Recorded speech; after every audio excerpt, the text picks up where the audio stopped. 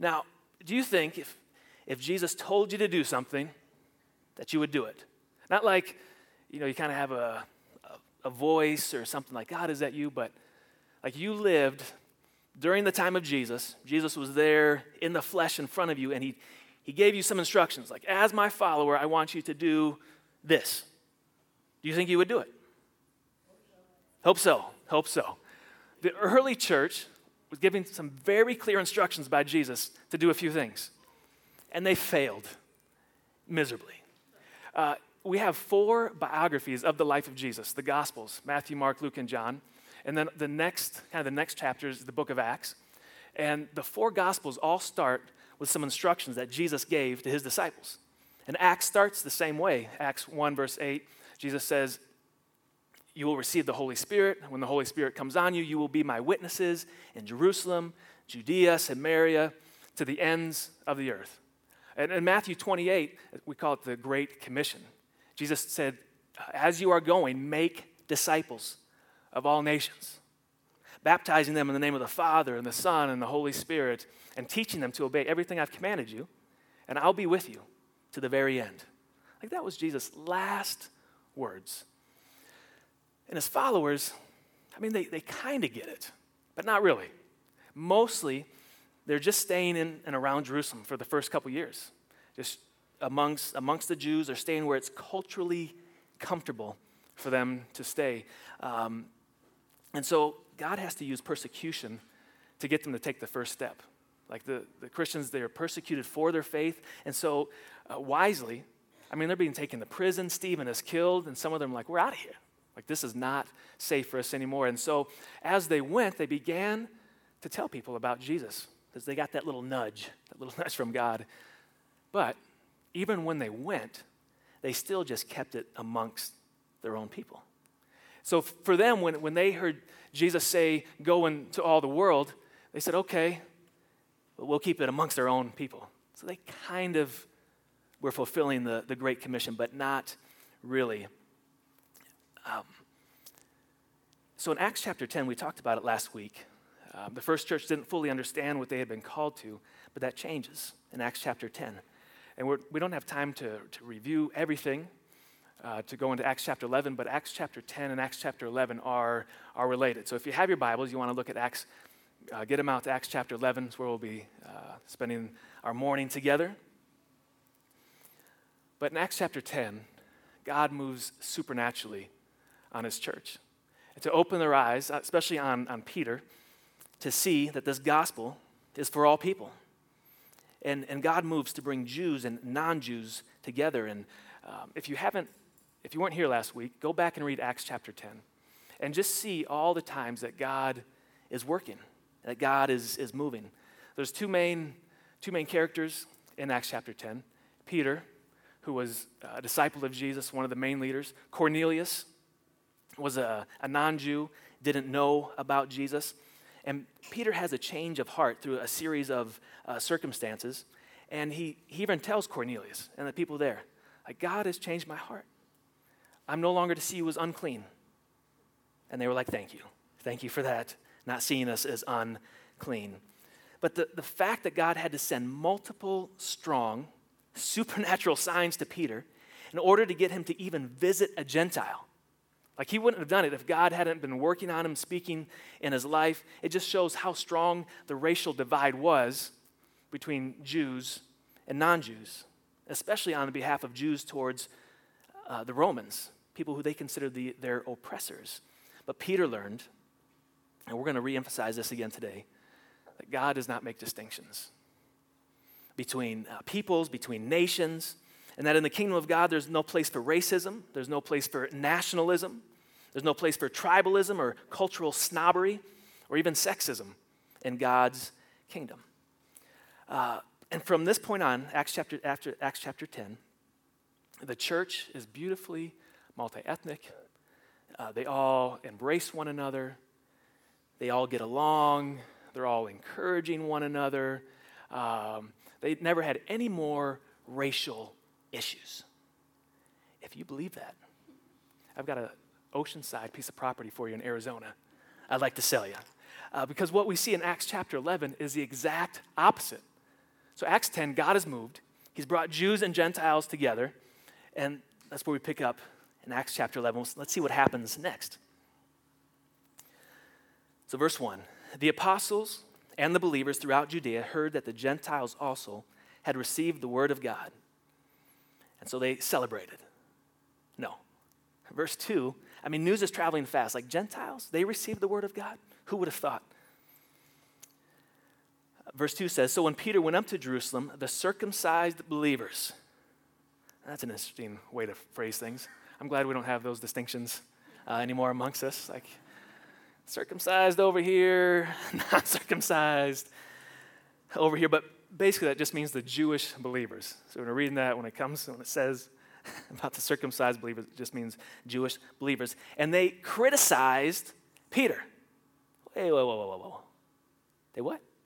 The Gentiles have received the word of God, and they're criticizing the move of God. God is moving, the people criticize, and in particular, they criticize Peter's methods. And the good news has finally reached the Gentiles, but the Jewish believers, they don't receive it as good news, what God has done over here. And they said to him, you went into the house of uncircumcised men and ate with them. Now, you might be wondering why we say every week that God has called us to follow Jesus, love our neighbors, and build an economically and racially diverse church. And certain Sundays we delve into some race issues and culture issues, and it gets a little bit uncomfortable, and you're like, Matthew, just stick with the gospel. Just stick with the Jesus loves me, this I know. Well, I can't help it because Scripture talks about it over and over again. Like even as we read the book of Acts, it points out the different ethnicities who are coming to Christ. The Samaritans, they came to Christ. The Ethiopian came to Christ. Last week, as we read, it was the Italian man who came to Christ. So the Bible talks about it a lot. I've got a few reasons why we talk about it. There it is. See? The Bible talks about it a lot. And so the second reason we talk about it is that Jesus prayed for a reconciled church in John 17. That was one of his prayers, that his people would be one. The third reason we talk about it is we see this in the book of Acts. In the book of Acts, it's a beautifully multi-ethnic church. Not yet. Not in the chapters we're in, but it's about to be by the end of chapter 11. We see the church that stands before Jesus. This is the fourth reason why we talk about being a racially diverse church. The church that stands before Jesus when he makes all things new is a church made up of all peoples, all tribes, all nations, all tongues. So why do we talk so much about racial issues? And this fifth one, it's not even on the screen. This is a bonus. The fifth reason we talk about this continually, we come back to it over and over, is because our hearts are jacked. That's a little term I picked up in seminary. It's also synonymous with messed up, broken. Like our hearts have some fundamental issues, and if we're not careful, the Bible describes our heart as being desperately wicked and deceitful above all things. Who can know it?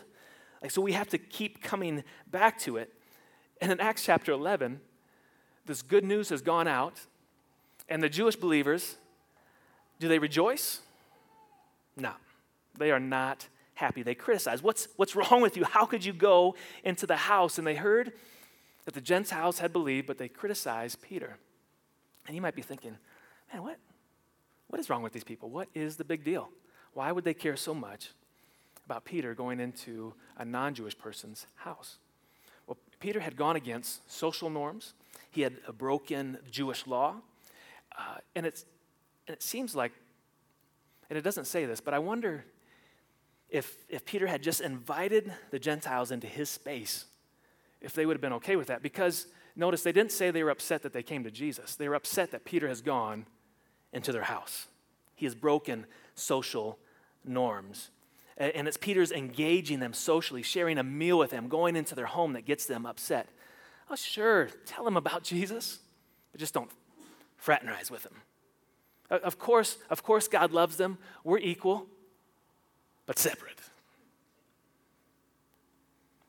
We don't have issues like that in in our country, thankfully. And for the Jewish believers, this was a matter of identity. And it was, in their mind, Peter had betrayed their covenantal identity with God. Like, we can't lose our culture, we can't lose our identity. And so the Jews were, at this time, they were a scattered people.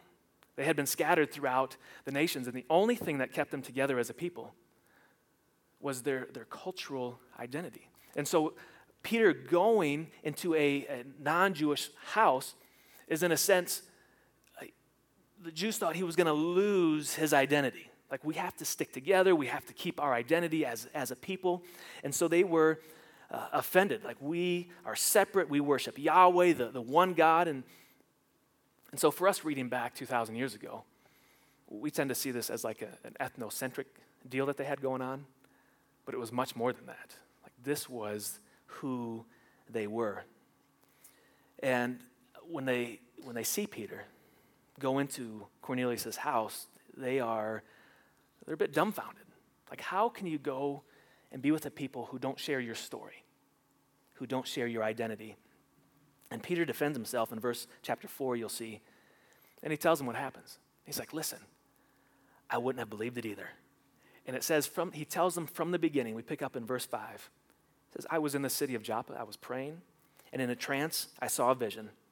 I saw something like a large sheet being let down from heaven by its four corners, and it came down to where I was. I looked into it, and I saw four-footed animals of the earth, wild beasts and reptiles, birds. Then I heard a voice telling me, get up, Peter, kill and eat. And I replied, surely not, Lord. Nothing impure or unclean has ever entered my mouth.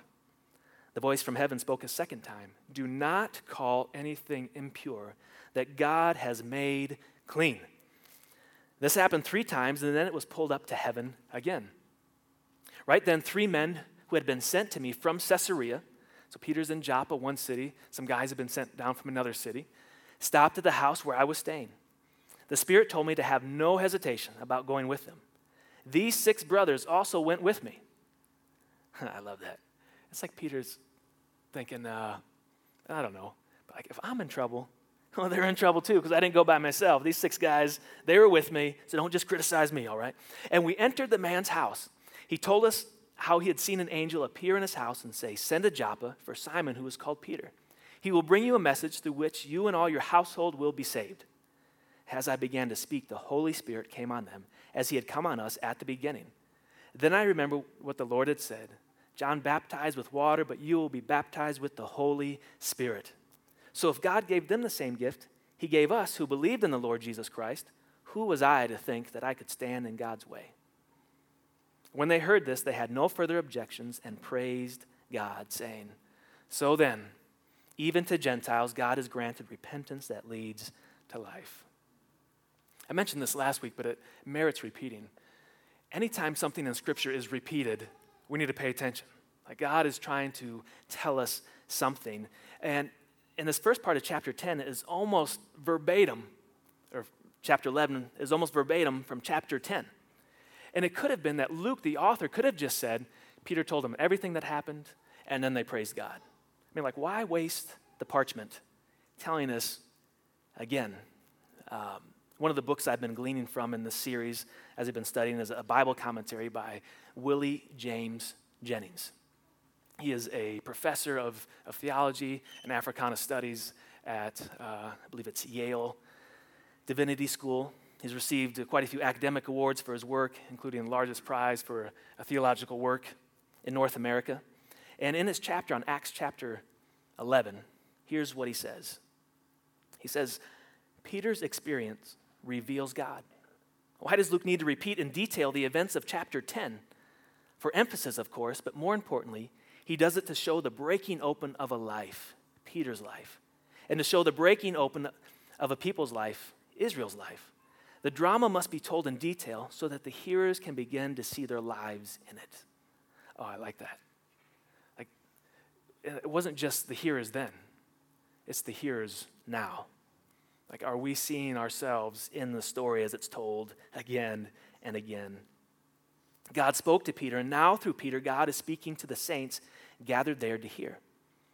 He remembered a promised baptism for the Jewish body and saw with his own eyes the baptismal promise stretched over Gentile bodies. This is a miracle. This is earth-shattering, world-altering truth. Peter speaks, and his own people are reduced to silence. So all throughout Acts chapter 10, we saw that God is divinely at work. Like the sovereignty of God is there. God is, he's working, he's moving, and it's not so much that Peter and Cornelius have no agency, like they can't resist what God is doing. They have to respond to what God is doing. But this is a beautiful example of the sovereignty of God working within our response to God. And so we see God working in this whole encounter, first in the divine vision. Peter has his vision, all the sheets with unclean animals, and he's so ingrained in his way of thinking that God has to speak to him 6 times, is what it says. Like the sheet came down, I heard a voice that said, "Get up, Peter, kill and eat it." He heard that 3 times. And then, "Do not call anything impure that God has made clean." He heard that 3 times. And each time that God is speaking to him, it's like a hammer on Peter's conscience. It's like a hammer on his past. It's a hammer on his identity, that God is breaking down some real issues within Peter, and not just Peter, but the people of God. So we see God at work in this divine vision. We see God at work in the divine command. In verse 12, the Holy Spirit tells Peter to go, and he takes 6 guys with him. So there's 7 total that go from Joppa to Caesarea. Now, I'm not a big Bible numbers guy.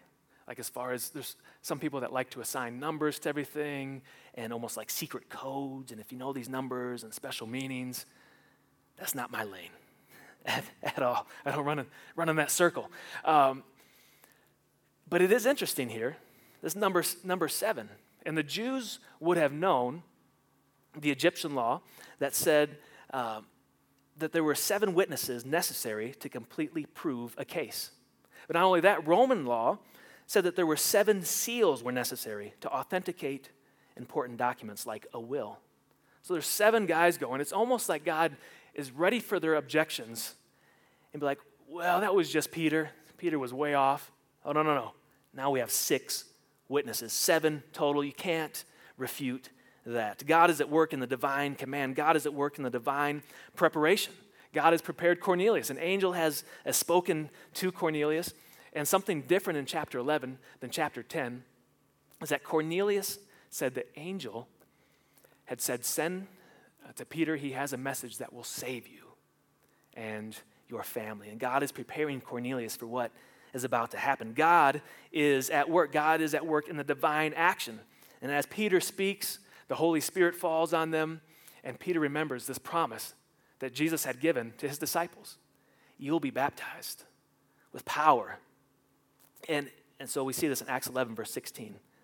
And Peter's conclusion was, if God gave them the same gift he gave us who believed in the Lord Jesus Christ, who was I to think that I could stand in God's way? And Peter immediately went back.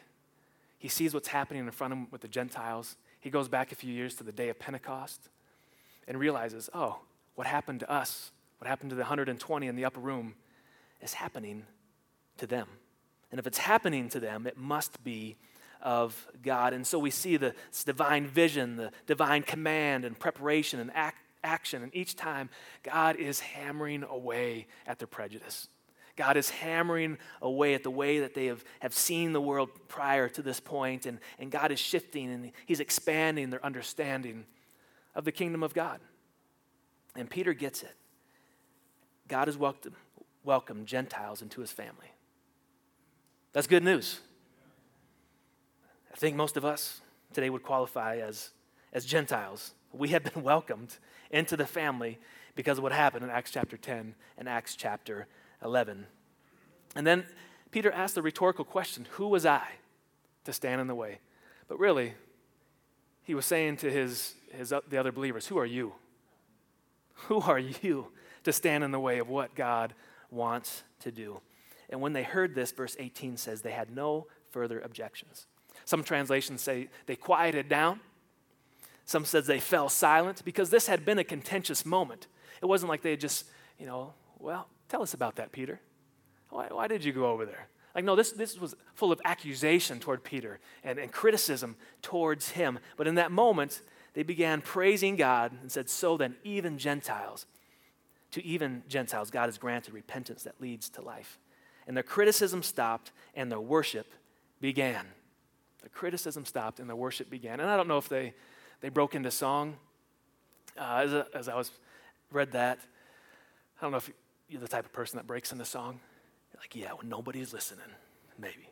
But one of the songs we sing these days that just says, oh, what a Savior, isn't he beautiful? Sing hallelujah, Christ is risen. And I don't know if they broke into that type of praise, but as they began to contemplate that this gospel was for all people, they just broke into praise.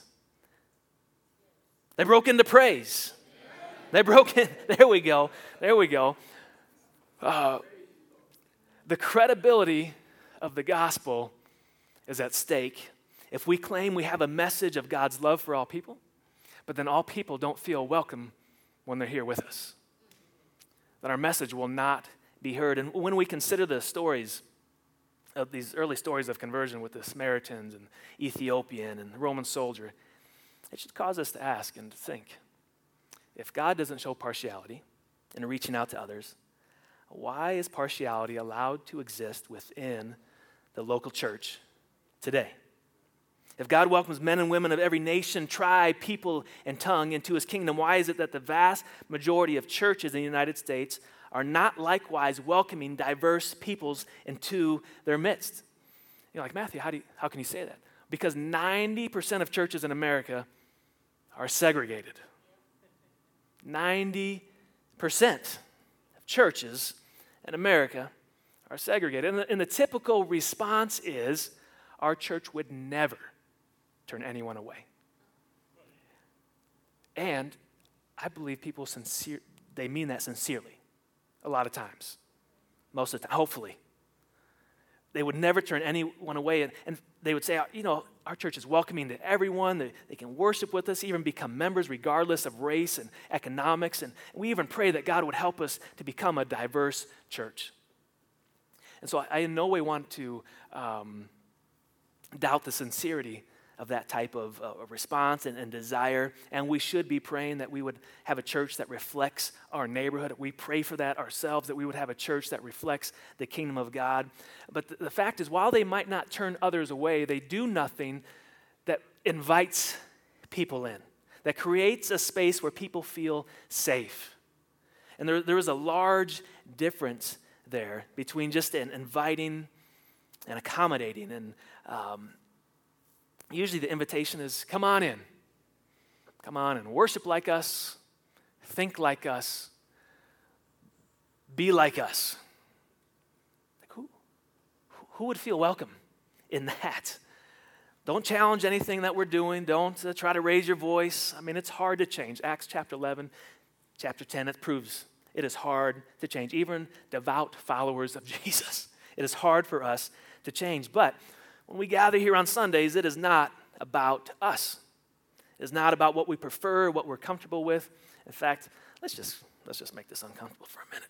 It's about to get real. I'm going to have some volunteers. We're going to have an illustrated sermon for a moment. Jacoby, if you could help out here. And then I need a few white guys. Any white guys like to volunteer? Like, I don't know what I'm getting into, Matthew. You're just putting a black guy over here. You're putting a white guy. What's about to happen? I need some brave white souls. I'm not. It's white. Yeah, Josh, come on. I need like 5 or 6. Just come on down. Just come on. Yeah. 2. Good. All right, you're gonna stand here. White guys here. You're like, what is happening? A couple more white guys. Let's go. There we go. Step right up. All right. So let's just say, like, I don't even know what's happening right here now, Matthew. What have we signed up for here? Let's just say you have a predominantly white church. And so who's going to feel most welcome at the predominantly white church? White people. All right, that's an easy one. That's a softball. I'm just laying it up there for you. yeah, white people are going to feel more comfortable. And I think we've all been in spaces where we have felt uncomfortable, especially if you are a minority, person of color. Have you ever been in a space where you were the only person of color? Never.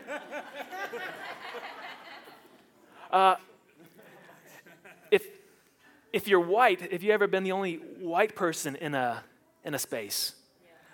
Occasionally, not as often, just based on pure numbers, all right?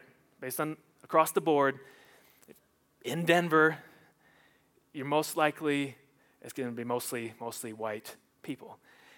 But do you remember what it's like to be in a space where you are the only one of whichever? You're the only white person, only black person there. Like it can, and especially for white people, because we don't feel it as often. Like it's not part of our experience as much. It's just not a very freeing experience, is it? Do you feel like you can speak up? Do you feel like you can have your voice be heard? And so this predominantly white church, they want to be a diverse church, so they pray for diversity, and they invite minorities, and they're most welcoming to whoever. However, when someone from another culture shows up, they have to take a large step into this other space. So let's say we have a predominantly white church, a black man shows up, and he has to come from way over here to way over here, way over, and that's very uncomfortable. Is that very uncomfortable? Say yes. Say yes. Yeah, okay. Very, very uncomfortable. And like I said, the Jewish believers, I think we're okay with the Gentiles coming into their space and coming into our culture and assimilating it and being like us. You want to come back over here? Thanks. All right. You guys are doing fantastic so far, nailing it. We didn't even rehearse this. But what got Peter in hot water and what got them upset was that, you want to be Peter? When Peter came over here into the space of the Gentiles. Now, one caveat, this is not a one-for-one example, as if the Jewish believers represented white America and the Gentiles represented minorities in America, because it was the Jews who, in fact, were the minority in the Roman Empire. So it's not exactly a one-for-one, but I think the principle still remains is that Peter was willing to take a step and enter the culture and the space of the one whom his group had previously despised. People had previously despised. And the gospel was the motivating factor. It wasn't for the sake of quotas or being progressive, but it was that Jesus had changed Peter's heart towards non-Jewish people. It wasn't like just trying to, it wasn't progressive at that time. And so practically this group needs to do more than just pray and invite. They need to move into the space of minorities. And if you're a minority, you might be like, don't come in my space. Give me my space. All right, you guys did great. Thank you. Have a seat. Was that all right? Yeah. Give him a hand. We need to be willing to let go of some of our own preferences and desires. And are you willing, for the sake of the gospel, to move into uncomfortable spaces? That's what Peter did. He moved into an uncomfortable space. It led to some uncomfortable conversations. Are you willing to lay aside your own preferences? And I wonder what was going through Peter's mind the first time he went into to Cornelius' house. Like his whole life he'd been told, you can't go there. Like that is not appropriate. And so I wonder, like, if he walks in and if he's like, oh, I'm going to be struck down for this. Like, what is my family going to say? But he pushed past that because he had heard from God and God had changed his heart. Najee and I have had some conversations about this topic in our church and the culture of the church. And, one of the low-hanging fruits in this discussion is music and music style. And as a church, we want to move more and more to have more and more gospel music. Like that is our desire, because it's good. It's good music. I mean, if it were up to me and my preferences, I'm fine with like Hillsong, Bethel, like elevation worship, contemporary Christian, which in one sense is white Christian music. All right, can we just say it? Okay. However, if that's the kind of church, then we're asking people to make a huge step into that space instead of having music that is engaging across cultures. So we need to take a step in the other direction. And it might help us in terms of, I mentioned a few times the term assimilation versus accommodation. Like assimilation is like, come be with like us. Accommodation is let me change so you feel more comfortable. There's a vast difference there.